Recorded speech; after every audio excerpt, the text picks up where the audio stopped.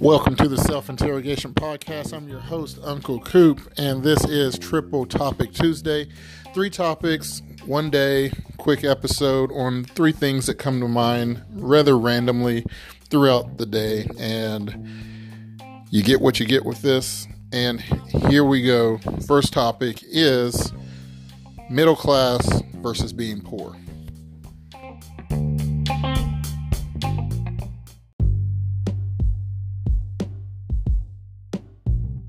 Is it easier to be poor or middle class?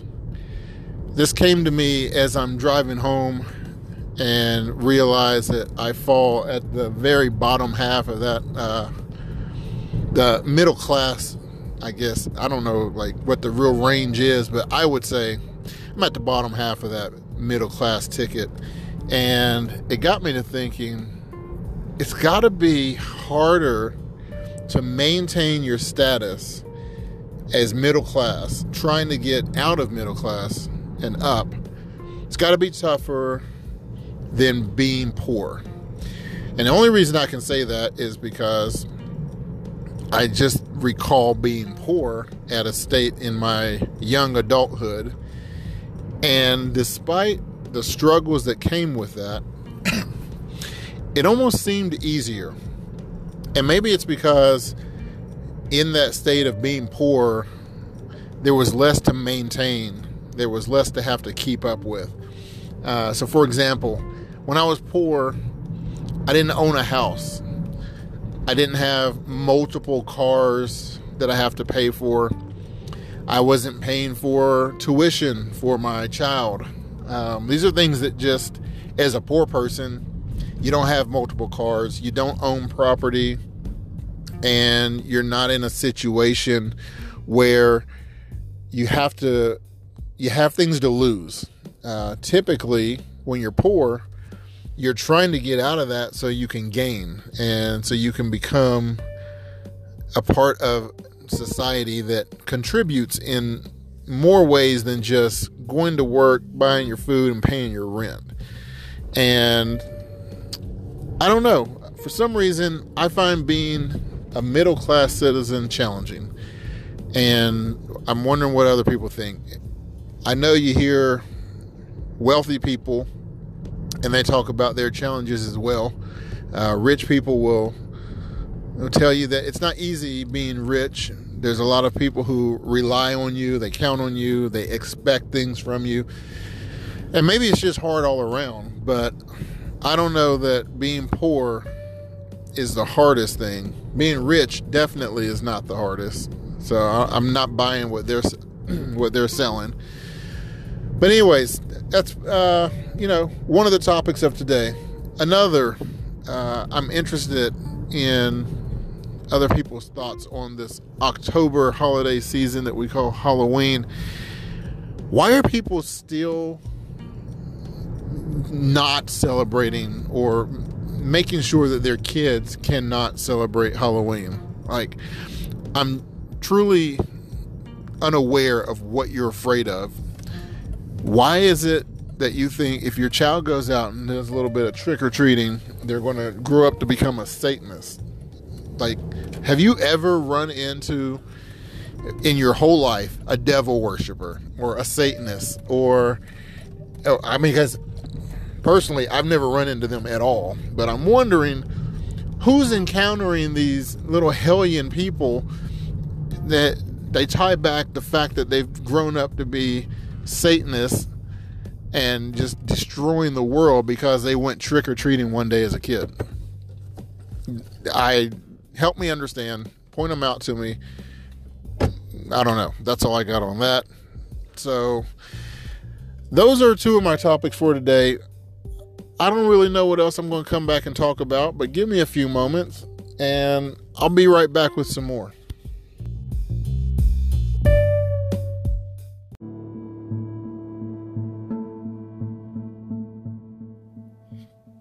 Okay, found some more things I wanted to touch on today.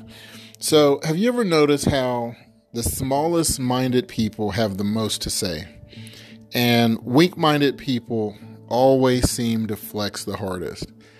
Low self-esteem people will do anything they can to pull you down and get you down to their level of insecurities.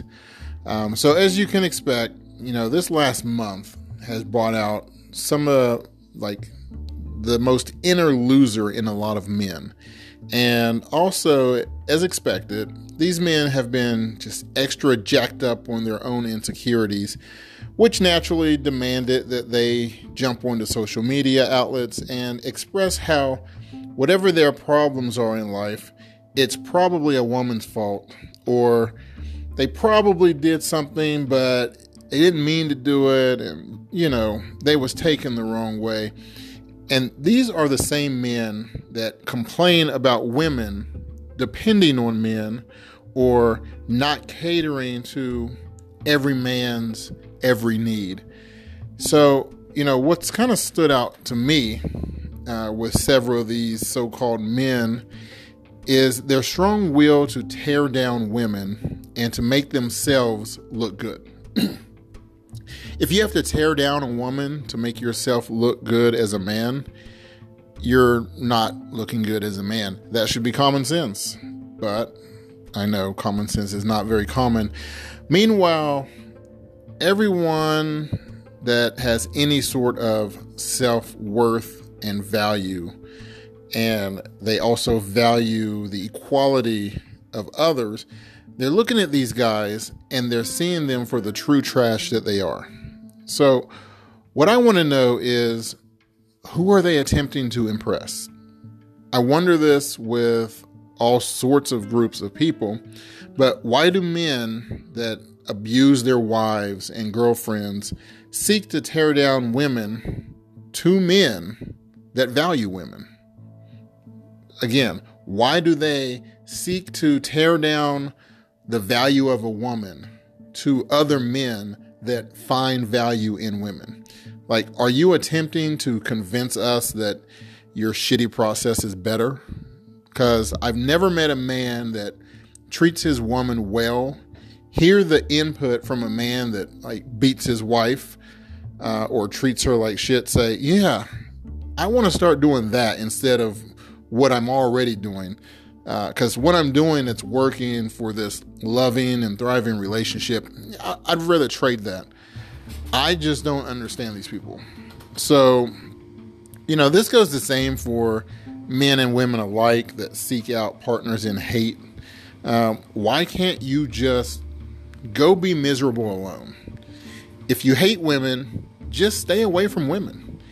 If you don't like men that like treating women with respect and dignity, and, don't condone the abuse of women, just stay away from us.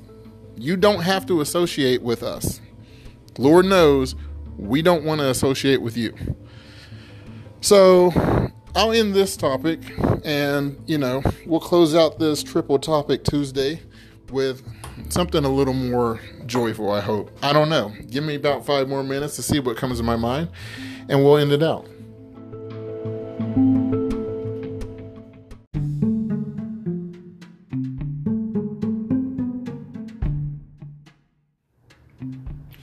Okay, last topic on Triple Topic Tuesday. Today, October 16th, starts the NBA season, which basically means it's the end of baseball season. And anytime I think of baseball, I think of one thing, and that's Barry Bonds. And I'm just going to say this. The greatest player of all time is Barry Bonds. And that's just not debatable for me. But when I think of Barry Bonds and the conspiracies that, go along with him, or I don't know if you call them conspiracies, but whatever, I typically think of Pete Rose. And, Pete Rose and Barry Bonds are two of the greatest players not in the Hall of Fame. And if it's up to the people or the powers that be today, they'll never be in the Hall of Fame.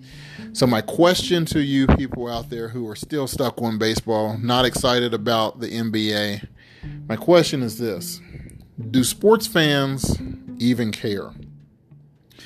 One thing that has changed in my lifetime is the way people express their love for their favorite players, their favorite things, and the way they view the legends that came before the current favorites, the current stars. And you can look at this again with the NBA. I'm a big NBA guy. I truly got away from baseball almost the moment I stopped playing it. But again, when I think of baseball, I tend to go back to Barry Bonds and all of his accomplishments, and Pete Rose as well, especially living here in Ohio. It's hard to escape Pete Rose.